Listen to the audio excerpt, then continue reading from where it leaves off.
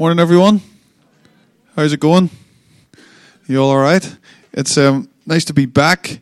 Thank you for your prayers and for releasing me to go. I was in Uganda for 8 days. If you didn't know, I just got back last Monday. We were in the north of Uganda for most of the trip, where there's been pretty much a civil war in the south of Sudan. 4 million people have been displaced.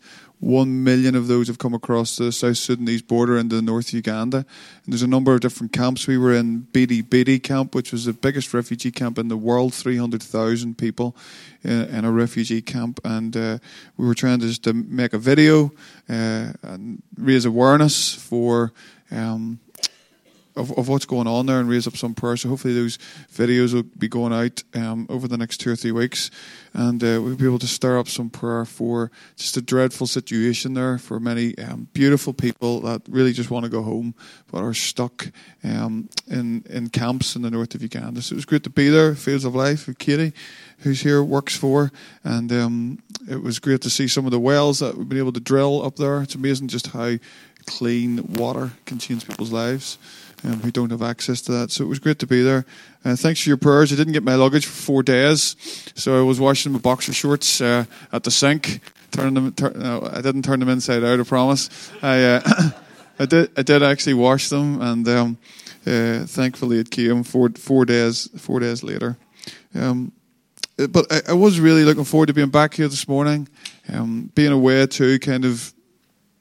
Increases in affection in your heart for what the Lord's doing here, and I'm choosing to believe in my short sleeves. I'm naming and claiming that spring is coming, and you know, as the clocks have gone forward, it maybe sounds partly cliche, but I do believe that as we talk about springing forward, that God has been doing some wonderful things amongst us over the last 2 or 3 months. And I do feel like as we come towards Easter and beyond Easter, He wants us to spring forward into all that He's calling us here to in Portadown and the vision that He's given us. We're continuing at this point to speak on our values, our key practices as a church. And so if you're not aware, that's what they are. We've been looking at the first 2 really, and some of just the key things that we've been saying by way of introduction, just to reiterate and hopefully reinforce in our hearts, is that first and foremost we want to prioritize the presence of God. We honor most importantly, the presence of Jesus in our midst. We want His presence to be our one pursuit, because that's what we're created to know, the pursuit of His presence. God created us to walk with us, to have fellowship with us, to enjoy communion with us, and we want to honor that. The vision is Jesus. Yeah, as we say in 24/7, obsessively, dangerously, undeniably Jesus. Yeah, we want to honor His presence amongst us. We want to learn as a people how to abide in Him. The only way we're going to do anything fruitful is to abide in Jesus. Yeah, to learn how to abide in Him, to learn how to remain in Him. We're created to walk in friendship with Jesus. And any mission without His presence is just marketing. Right? Any mission without His presence is just marketing a brand. And we don't want to be that. We want to carry the presence of Jesus. And as presence people, we then want to mobilize mission. We believe that the primary impulse of the church is mission. The presence that draws us into intimacy with God also propels us out to be involved with God in the world in which we live. And what Chris just shared at the end, I really sensed that actually too on the last song that Clara and the guys led us on there. And it was that idea that the reckless love of God. Like, I think God's calling us to be a people that are incredibly reckless with our love. That we will look at situations where there's walls. There's no walls that we would not break down. There's no, I can't remember all the words now, but basically that chorus, not just about how we sing it, about just how God does it in our lives, how God pursues us, but that we would become that kind of a people. We would become image bearers of the God who pursues people with a relentless reckless kind of love, that we would look at the gaps, that we would look at the darkness, that we would look at the places where nobody else is prepared to go, and we would go, because the love of God is so reckless, and the impulse of the love of God would be so deep and so strong with us, and the love of Jesus inside us would be burning so fiercely that there would be nowhere that we would not be prepared to go. In fact, the places where nobody else will go, we will go there. Because that's who God is, that we would leave the 99. So we, if you're well trained and well discipled and carrying the love of Jesus, if all of that, and we trust you, we will have no problem kicking you out in the right sense of the word. We will have no problem you leaving the 99 here to go and reach the ones and the twos, because that's who God is. And as the church and as the body of Christ, we want to get better and better in that. And so the presence of God that draws us into intimacy with Him, this reckless love that we get wave after wave after wave of receiving in our own lives, somehow it propels us, it catapults us out into the lost and broken places. It doesn't catapult us to more Christian meetings. It doesn't catapult us to more just conferences. Not that there's anything wrong with those. We need some of those in our lives. But it catapults us to lost, broken people. We sit in coffee shops and we look across the table and something in our heart starts to well up because we see somebody come in that the Lord has just zoned in on our hearts with and goes, that's somebody I love. That's somebody I love right sitting across from you in the coffee shop, or the person that's buying their groceries beside you at Tesco's, that somehow our lives get disrupted and interrupted because the reckless love of God has disturbed us. It's wrecked us. We're never the same again. The ordinary kind of parts of our lives get completely messed up. It's totally inconvenient. Yeah, it kind of screws up your efficiency for how you're going to get through your day. Because somehow the love of God has captured your heart, burnt inside you so deeply that you can't sit in your seat. You can't stay there. And if it means initially just going and paying for that coffee, that you'll do it. Because the love of God's reckless. It's wild. It's a consuming fire. It burns you up but doesn't consume you like Moses at the burning bush. But it changes you and it transforms us. And so the presence isn't safe. It brings security to our lives, but it's not safe in the sense that it's cozy. It catapults us out. And this was our mandate originally, wasn't it? Our mandate was to carry the presence, to steward the presence.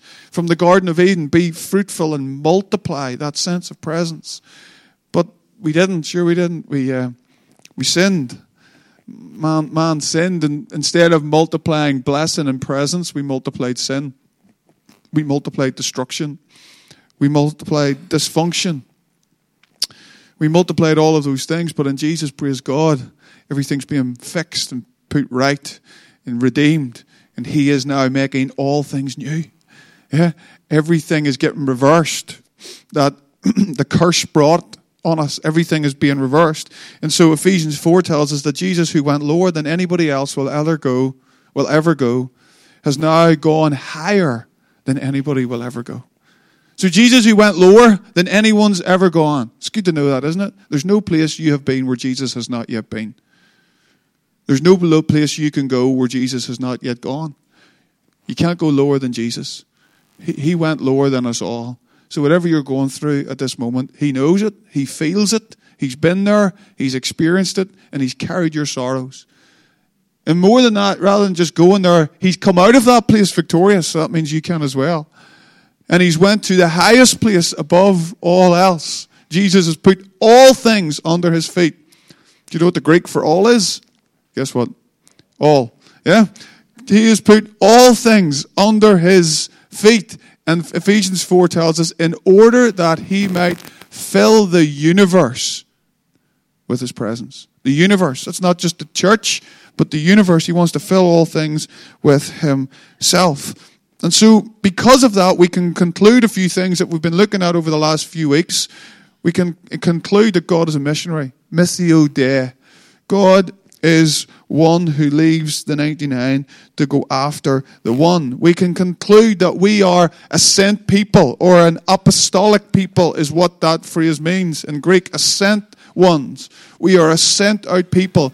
We don't just do mission, but we are a mission. God is a missionary in which we join in, not that we do God's mission for him. Yeah? God is on a move. God is on a mission. It's not really like God has just subcontracted us in to give him a hand with his work. God is a sent one. The Spirit is moving out there, out beyond the walls of this building. The Spirit is at work. He's in your workplace every day. We just need to tune in to what he's doing and try and get joined in with the sent nature of God. And as a church, we are a sent people joining God on his mission to reach the world. Mission is not primarily an activity of the church, but an attribute of God. God is a missionary God. And so God loves the world. He wants to heal and restore and redeem his image bearers. And God goes and he wants us to go with us. And so we see the world as a broken humanity like us who Jesus wants to redeem. And the message that we carry is Jesus is Lord. Jesus is King. Jesus is coming with the inbreaking of his kingdom. Chris has been re-emphasizing this over the last few weeks.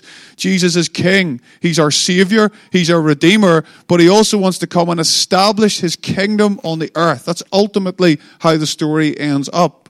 The kingdom coming on earth as it is in heaven. He's not just saving souls. He is doing that. He's making all things new.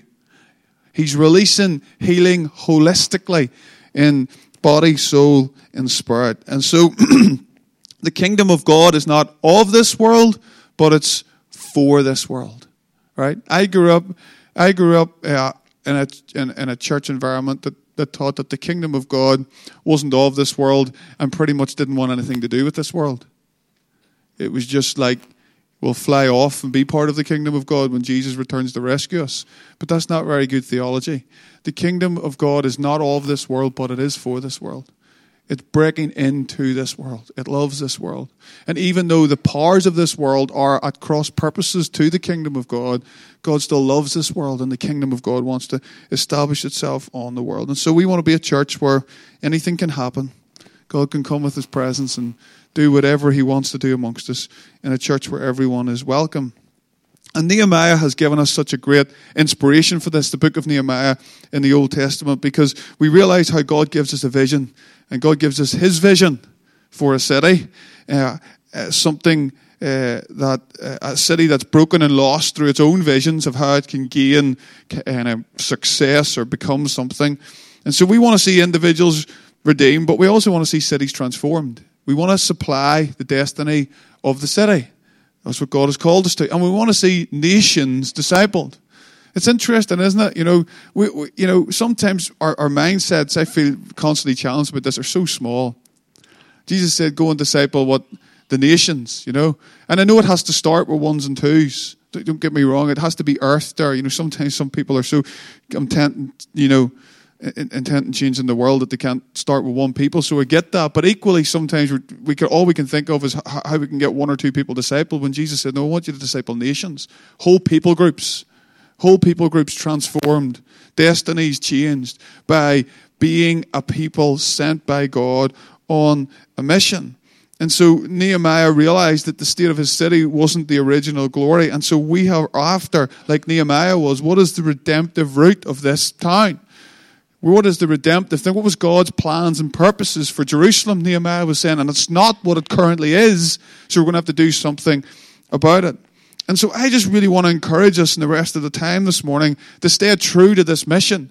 I kind of really just want to reinforce what we've been saying already over the last few weeks, and also to become aware a little bit how there will be opposition to that.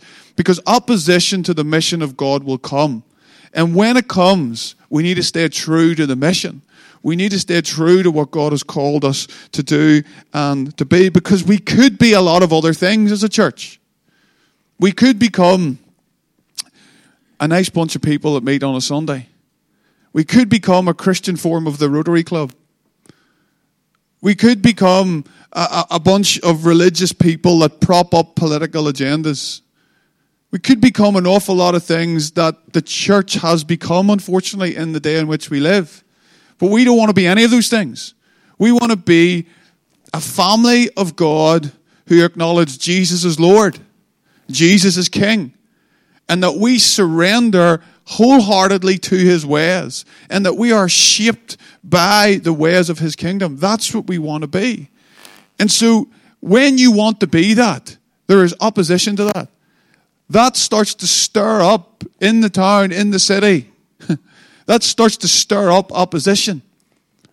That starts to, because the enemy doesn't like that. Because when you are saying Jesus is King, Jesus is Lord, we are not sitting on the throne of our own hearts. Jesus is. Then everything starts to change. And the enemy starts to get a little bit nervous. Because the territory that he has had for far too long is under threat. Because the people of God start to know who they've been called to be in Christ. And they're going to take some of that back. Because Jesus is King. And his kingdom is going to come on the earth. And he is making all things new. And the deceit and the blindness that the enemy wants to bring over the church is going to start being exposed. And people are going to start waking up and being liberated and freed into all that God has created them to be. We want to be a people like Jesus was, demonstrating the kingdom, proclaiming good news, freedom for the captives, teaching the ways of love, healing the sick in all sorts of ways. And so we want to be true to that despite the opposition, because you see, the church is still the primary way that God wants to establish his kingdom on the earth. And so when the church is advancing, when we're not just maintaining a group of nice Christians, but when the church is actually moving forward, moving into new territory, the enemy will resist that. The enemy does not like that. Ephesians chapter 6 reminds us of this. For our struggle is not against flesh and blood, but against rulers. That word rulers in the Greek, I think, is the word arche, which is where we get our word architect from, which would suggest that there are schemes. The enemy has certain kind of ways of thinking in the powers that be to come against the advancement of the church in the world today. Because that's the primary way God's going to see his kingdom break in. Against authorities, but against rulers, against authorities, against the powers of this dark world, and against the spiritual forces of evil in the heavenly realms. We have an enemy. And the enemy does not like it when the church is moving forward. And the enemy schemes and thinks of ways to resist the movement of the church. Because the hope of the world, I still believe, is a local church when it gets it right. And when I say the church, I'm not just talking about what we do on a Sunday. I'm talking about the church both gathered and scattered Monday to Saturday. Okay? And so the enemy wants to resist that, and we need to stay true to the mission. Because as much as it's important that we are aware of the devil's schemes, the Bible says. The Bible also tells us, Jesus said, didn't he? I will build my church, and the gates of hell will not prevail against it. Chris was saying the other night, we were chatting about some stuff, and it reminded me too of how I grew up thinking that meant we just needed to batten down the hatches because we were going to get through. You know, I will build my church in the gates of hell. But, you know, it's the ones that are in the defense, in a sense, is the devil. Like, you know, gates don't move. Yeah? It's the enemy's gates that cannot prevail against the advancement of the church. We're on the front foot. We're actually on the offensive. But we are often brought up in environments where we think we're on the defensive. Now, I'm not saying that in some kind of wild, arrogant, triumphalistic way. I'm saying it that we just need to rediscover our confidence as the people of God and move forward. And so, just to talk a little bit more about this kind of sense of opposition and how we stay true, I want to look at Nehemiah for a moment, and then I want to finish by looking at Jesus on this kind of Palm Sunday. I've referenced Nehemiah's story, and I've referenced Nehemiah chapter 4 a few times already, and it was the point in the story of Nehemiah and his rebuilding of the walls where they got kind of halfway up. And at this point, it tells us this in Nehemiah chapter 4. So just let me introduce this so you know what I'm talking about. As Nehemiah is rebuilding the wall, there's two guys. One's called Sanballat and the other's called Tobiah. And they decide that they are going to ridicule Nehemiah. They basically are the enemy to the project of God that is coming through Nehemiah. And they come and they start to whisper all these things. And this is what they say. He said, I think this is Sanballat, what are those feeble Jews doing? Will they restore their wall? Will they offer sacrifices? Will they finish in a day? Can they bring the stones back to life from those heaps of rubble, burned as they are?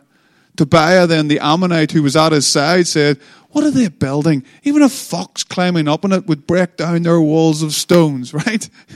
Here's these two guys who are coming with negative voices, trying to intimidate. Who do you think you guys are rebuilding the walls of Jerusalem? Catch yourself on. Sure, even a fox climbing up it could break down those walls, right? And they come with taunts. They come with intimidation. And as we plant the church here in Portadown, you know, maybe you've heard some of that, have you? Like, what do you do? Two churches grafting together? Like, what's that all about? And that must be a bit weird. And, you know, and I know some of it's just, you know, curiosity, which is totally good, and it's great that we can share that story. But there's, you know, do you ever get that kind of sense of taunting? It stirs up strife. And do you ever find the enemy in our own lives individually? It's, you know, once we feel like we're going to do something for God, like, who do you think you are? You couldn't do that. This is the part of the story, though, where they got halfway up.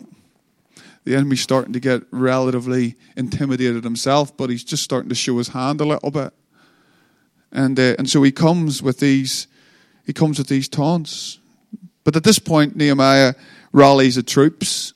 We've referenced this earlier on near the start of our journey. He gets people praying on the walls more. He gets people with a sword in one hand and a trowel in the other, and he gets people spread out around the wall, and he reinforces the army, and before they know it, they've got the wall halfway up, and they build on, and it seems at that particular point that they have pushed back that level of resistance, and so they get on with it. And then in chapter 5 it tells us, I'm not going to read it, but just if you stick with me here because I'm going somewhere with this. In chapter 5 it tells us that Nehemiah starts to get engaged with the affairs of the city. If you read chapter 5, you read about this incident which happens, which is, there's my friend, I've missed him the last couple of weeks. There's some crazy things happening in church in Africa, but never anything like that. But anyway, so in chapter 5, Nehemiah starts to get engaged in the affairs of the city. Okay, and so what you read about these nobles, these people who are the elite. They've kind of worked themselves up to the top in Jerusalem, and they're ripping off the poor. Basically, they are charging them big interest rates. They are ripping them off, charging them excessive taxes. And Nehemiah says, "This isn't right. This shouldn't be happening." And so he gets involved in the affairs of the city, and he starts to challenge them about it, and he says they need to stop doing this and act justly and righteously. So here's what he's doing. He's not just rebuilding the city physically, he's rebuilding the city spiritually. He's doing something about the very fabric of Jerusalem and how it operates as a city. He's rewriting the story of Jerusalem. And he's doing something about the deep injustices that are there. He's bringing the reign and rule of God, and he's advocating the poor and stepping up and standing up for the poor. So do you think the devil likes this? Of course he doesn't. Do you think he wants to take Nehemiah out? Of course he does. Do you think he wants to slander Nehemiah's reputation? Of course he does. Do you think those who are in power at the moment, who are enjoying the wealth at the expense of the poor, do you think they like this? No, of course they don't. And so what we find in chapter 6, and this is what I want to read for the second half of this talk this morning. I want to read from Nehemiah chapter 6. There's a few slides here with the text on it. If you've got your Bible with you, you can read it from there. But I've got what I want to read on the screens.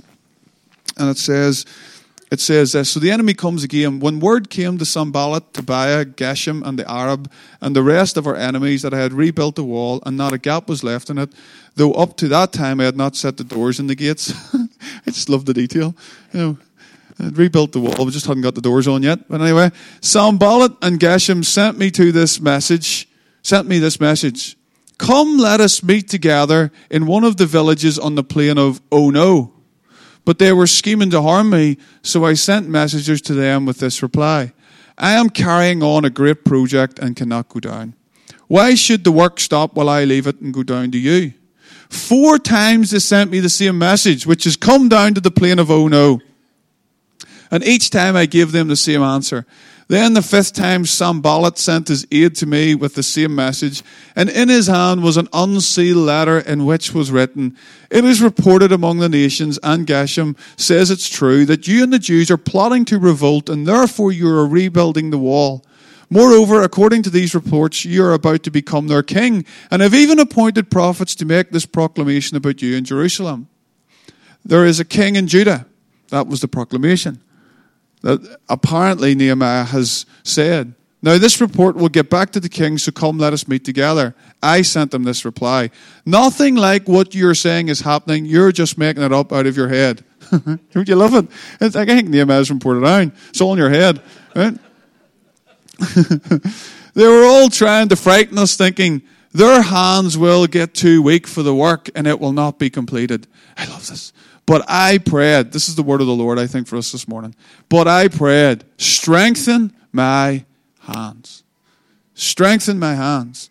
One day when I went, they're not finished yet, one day when I went to the house of Shemaiah, son of Delaiah, the son of him, who was shut in at his home, he said, let us meet in the house of God inside the temple, and let us close the temple doors, because men are coming to kill you. By night they are coming to kill you. But I said, should a man like me run away? Or should someone like me go into the temple to save his life? I will not go. I realized that God had not sent him, but that he had prophesied against me because of Tobiah and Sanballat had hired him. So they'd hired a prophet to come and give a false word. He had been hired to intimidate me so that I would commit a sin by doing this, and they would give me a bad name to discredit me. Remember Tobiah and Sanballat, my God, because of what they have done. Remember also the prophet Noadiah and how she and the rest of the prophets have been trying to intimidate me. So the wall was completed on the 25th. It's the 25th today, isn't it? Isn't it? It's my mum and dad's anniversary, that's how I know. Amazing. This is prophetic, isn't it? You're starting to feel it. 25th, the Lord speaking. In 52 days to rebuild all the walls. I love this. When all the enemies heard about this, all the surrounding nations were afraid and lost their self-confidence. The enemy lost his self-confidence because they realized that this work had been done with the help of our God. Amen. It's great, isn't it? It's great encouragement for us. Here we see the enemy trying to discourage like he had done previously in chapter 4, but now he's desperate. Now there's distraction. Now there's deception. They're all almost trying to use the prophet, hiring a prophet to come and give like a false word, making stuff up just to try and slander Nehemiah, to get him distracted from his work and to deceive him. He's now using every trick in the book. The attack of the enemy is becoming more obvious. And when the attack of the enemy becomes more obvious, do you know what that means? We think it means, oh no, my goodness, how are we ever going to cope? But when the attack of the enemy hots up, what we start to realize is he's scared. He's showing himself. There wasn't too many probably demonic, there wasn't probably too much demonic activity until Jesus came to town. Yeah? That's why when he went into every town, people got set free and demons manifested themselves because they knew their game was up. When the atmosphere of heaven moved into town, all the darkness gets exposed because the enemy would rather traffic in areas where he's not known, so he can do all kinds of deceit. But God was exposing them through Nehemiah. As I think Bill Johnson says, often the enemy, when we see the enemy at work in a very obvious as well, we think it's his first card, but it's usually his last card. Yeah, because his time is up. when the people of God, in the strength of the Spirit, are moving in to take back the territory that he has stolen for far too long. And Nehemiah was looking for the gaps. And as an apostolic people, as a sent people, that's what we do. We look for the gaps. And we go and see them filled with the presence of God. And so the tactics that we see of the enemy in this regard, through Sanballat and Tobiah, are to distract them from the work. Right? The enemy wants to distract you from the work. Ironically, the kind of place that they want to take him to is this place called Oh No, which is like a brilliant little pun for us this morning to play off. Because the place that God wants to bring you is down to the plane of oh no. Right? In the Northern Ireland negativity, criticism and cynicism. That's where he wants to bring you. Into a place of oh no. And he wants you to get surrounded by other people who love to live in that place. And I don't mean to sound critical here, but I don't want to burst your bubble, but a lot of those people are in the church. A lot of people who like to live in the plane of oh no are in the church. Are in the church today. And they love nothing more than a good oh no session. You know? And often it happens in kind of homes that often it doesn't happen in the light. It happens in the dark. And people love a good moan. And they love a good, in order for them to feel a little bit more important, I'll be negative, and if I can get you to join into that negativity, then that will make me feel better. And before you know it, you've got an oh no culture, right? But here's the thing, Jesus called us to be oh yes people. Yes to what he's doing. And Nehemiah's yes was so big that nothing was going to distract him when all the oh no's came. And we don't want to be an oh no people. He wants us to go to places of discouragement, criticism, negativity. How many fellow believers do we know? It breaks my heart at the moment, you know, when I think of fellow believers, people that built with me on that wall. People who I served along beside. People who helped us get halfway up. And now they got distracted. And they're somewhere down in the plane of oh no. And they're not in the church anymore.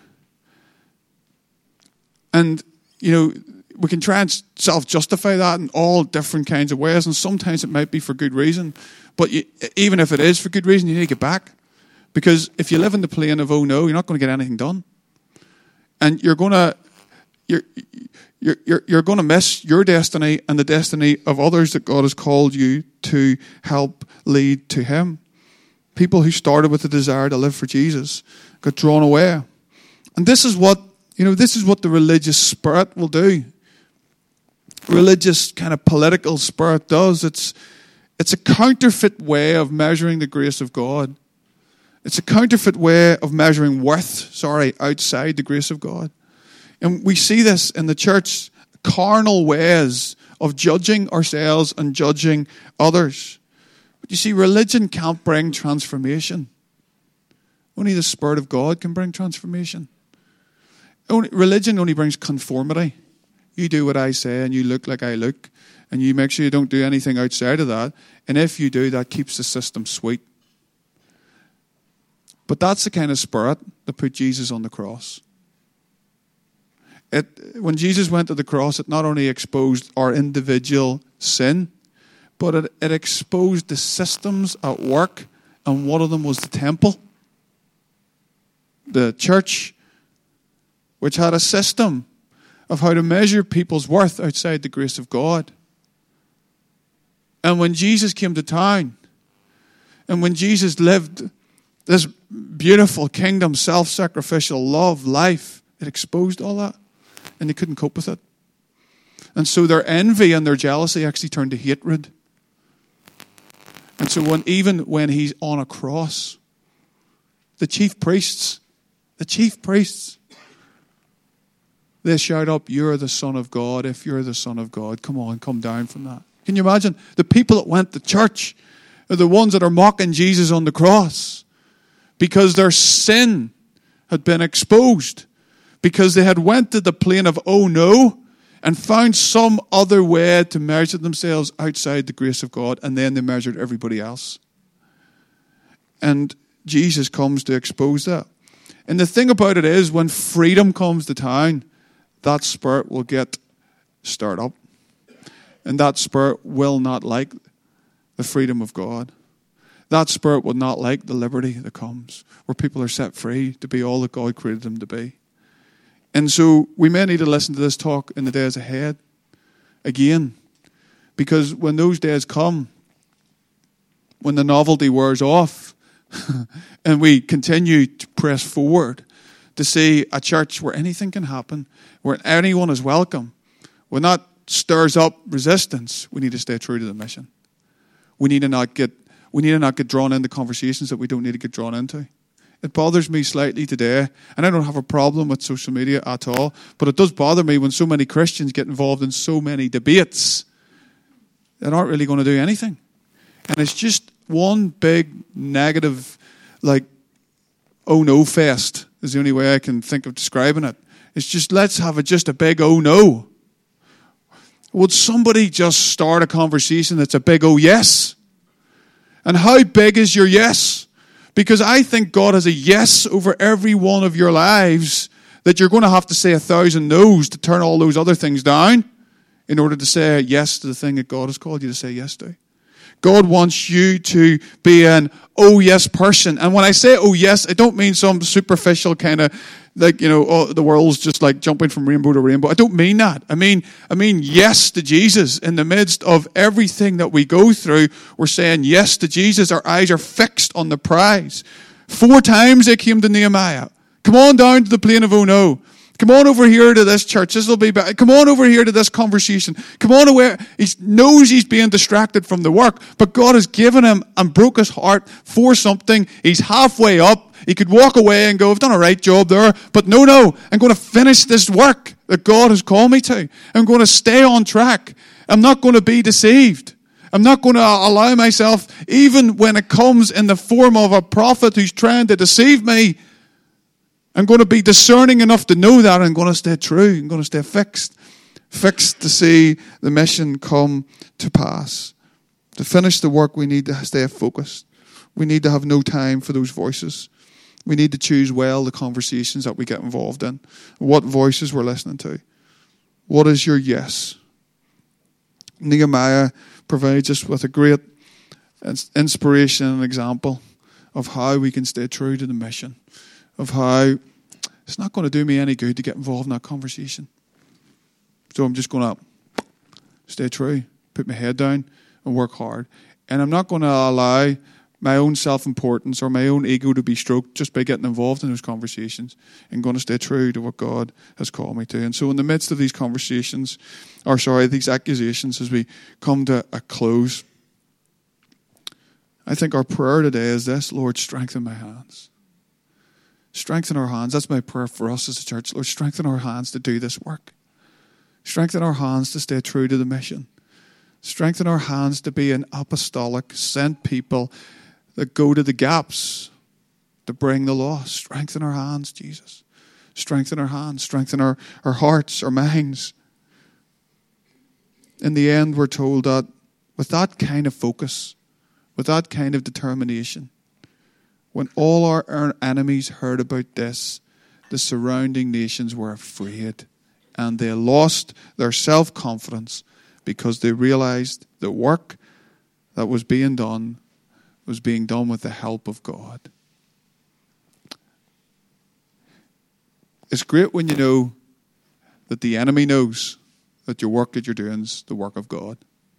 Sometimes you wonder, don't you, in the enemy's ranks, do they have little conversations, or these guys don't really know, they meet together, sing a few songs and all of that, but they're not really sure what they're doing. So we don't really need to worry. But when the enemy starts to lose confidence, because they know that there's a people who are declaring Jesus as King and know that this work is coming right from the throne of heaven, then he's scared. Then he starts to throw all the toys out of the pram. Then you'll start to see all sorts of stuff coming at you. And it's easy to get intimidated by that. But you know what? It's his last card, not his first card. And I think we'll probably see more of that in the days ahead. And so we need to love one another well. Because there are strongholds, spirits, territorial spirits around this town, around this city, that aren't best pleased what we're up to. And the word that came a couple of months ago, that the rules of engagement have changed as we've planted over here and as we try together to see something happen in this wider area. As the rules of engagement have changed, some of the toys come flying out of the pram when it comes to the enemy. And so we need to be one mind, one accord, one-hearted, watching each other's backs, praying for one another, standing with each other. A bit of Friday Night Lights, clear eyes and full hearts. Clear eyes and full hearts for where the Lord is leading us to. And I feel like some of you have already experienced some of this. I know some of you have. I know since we've started the church, things have felt like they've got tougher rather than easier. It's interesting that, isn't it? But in the context of this story, it starts to make a bit of sense, doesn't it? And maybe you felt distracted, and maybe you felt the enemy said he's trying to bring you to the place of oh no. Maybe just in the way he tries to torment, or maybe he sent some people to distract you.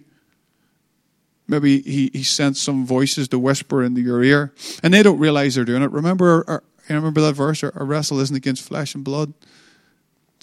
There's dark forces. The enemy doesn't like what God's people are doing. And so he may have sent some voices. So you have to discern those. And you have to politely but assertively say, I'm not going there. I'm not going down to the plane of, oh no, I'm going to stay in this place of the Lord's yes over my life. And I feel like you have been experiencing that because you're in a place of intensive training for the days that are ahead. I think God is preparing you because the rules of engagement have changed. And God needs some people that were, a few ranks back, if you like, from the front line. And he's saying to some of you, it's time for the front line now. It's time to lead this church and to lead this people into where the gaps are. And so the prayer I think that the Lord wants you to pray today is, Lord, strengthen my hands. Strengthen my hands. Help me to see this through. Help me to discern the opposition. And help me to see it on through.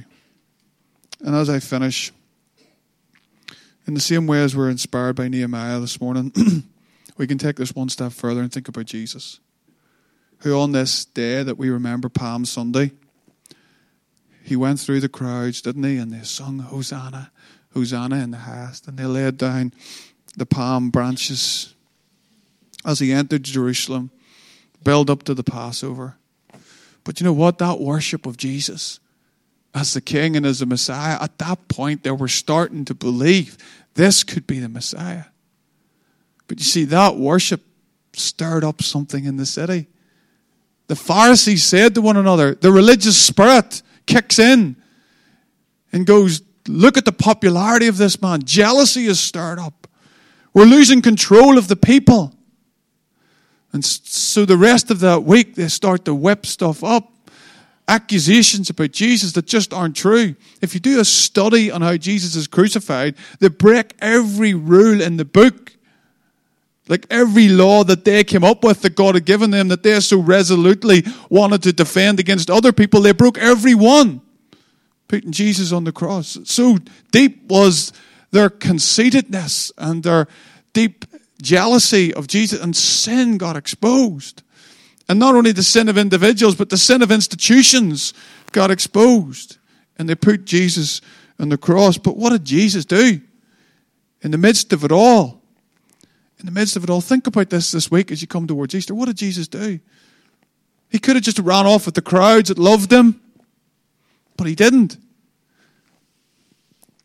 Straight as a die towards the cross. Stayed true to his mission. Set his face like a flint.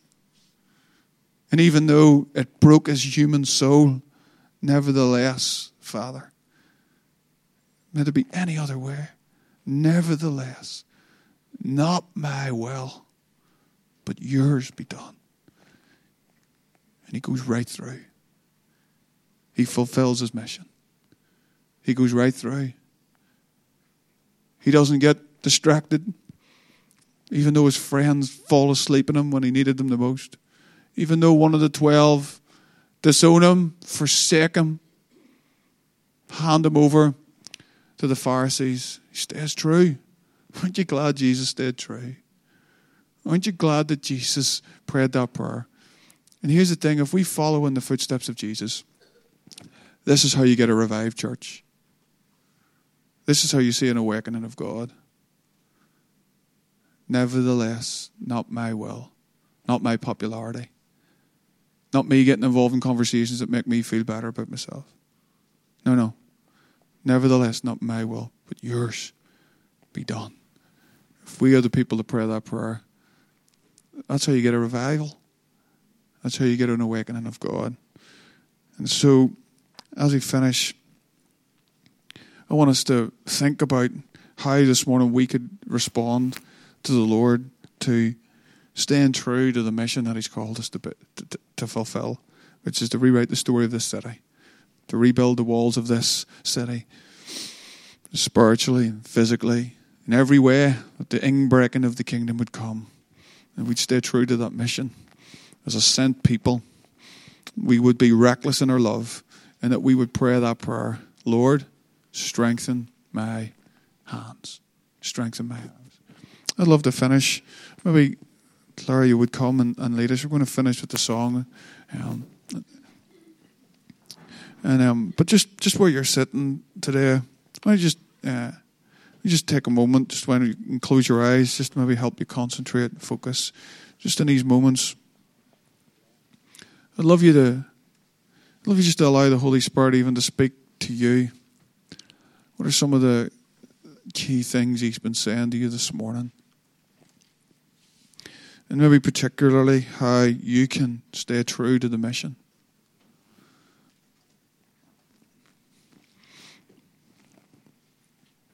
And maybe this morning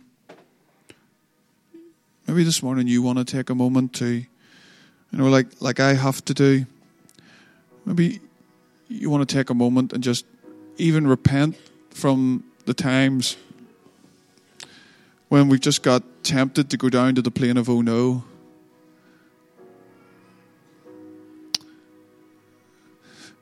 Actually, maybe just every single one of us, we just need to do that for a moment. Just say, Lord, we're sorry for the days that we listened to the voices of the enemy, distracting us from the work. The Lord doesn't heap shame on us. He just invites us to come and to confess.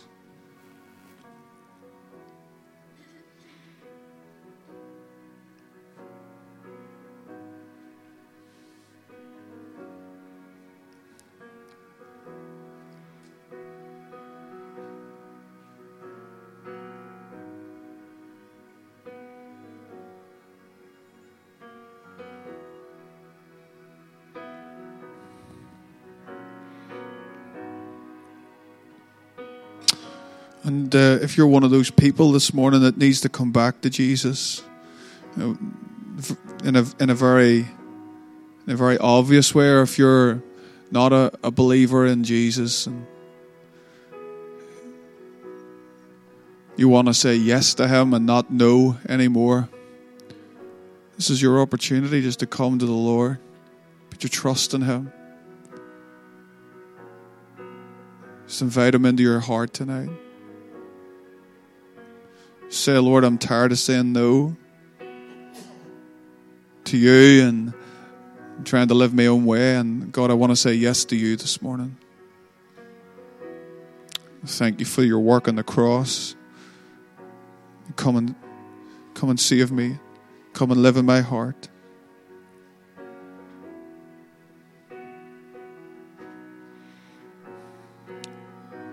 And for every single one of the rest of us, I just believe, as we've done that now, the Lord wants just to open up his yes over our lives, individually and collectively. And I just want to pray for you. God, I ask, Holy Spirit, that even, Lord, as we come to you this morning, I pray that you would just open up a fresh yes over everyone's life in this room, God. God, I pray that your yes would be so big, beyond what we could ever ask or imagine, God. We'd be captured and drawn in and caught up in your yes over our lives, over our families. And God, as we grasp that individually, God, I pray that the vision and desire and destiny for our lives will be so much bigger, Lord, to disciple the nations that we could ever imagine. Lord, that you would lead us forward with fervency and focus and determination in these days. And God, as a people together, I ask that the yes that you're calling us to say yes to, God, for Portadown and for this area, God, that we want to say yes to you, God. We want to align our hearts with where you're leading us and move forward with that level of determination. So strengthen our hands. Why don't we stand for a moment? Maybe just where you are, just stand with me, would you? Just before we sing, maybe in your own way. Why don't you just ask the Lord? Maybe you even want to hold your hands out in front of you if you're comfortable. And why don't you just ask the Lord wherever you are? Just say, Lord, would you strengthen my hands? Strengthen our hands, Holy Spirit. Thank you, Jesus. Thank you, Lord. Strengthen our hands, oh God. Fresh power and fresh anointing. Strengthen our hands to do your work, Lord. Strengthen our hands. Strengthen our hearts, our minds, oh God. Give us a one-mindedness. Give us a one desire, God.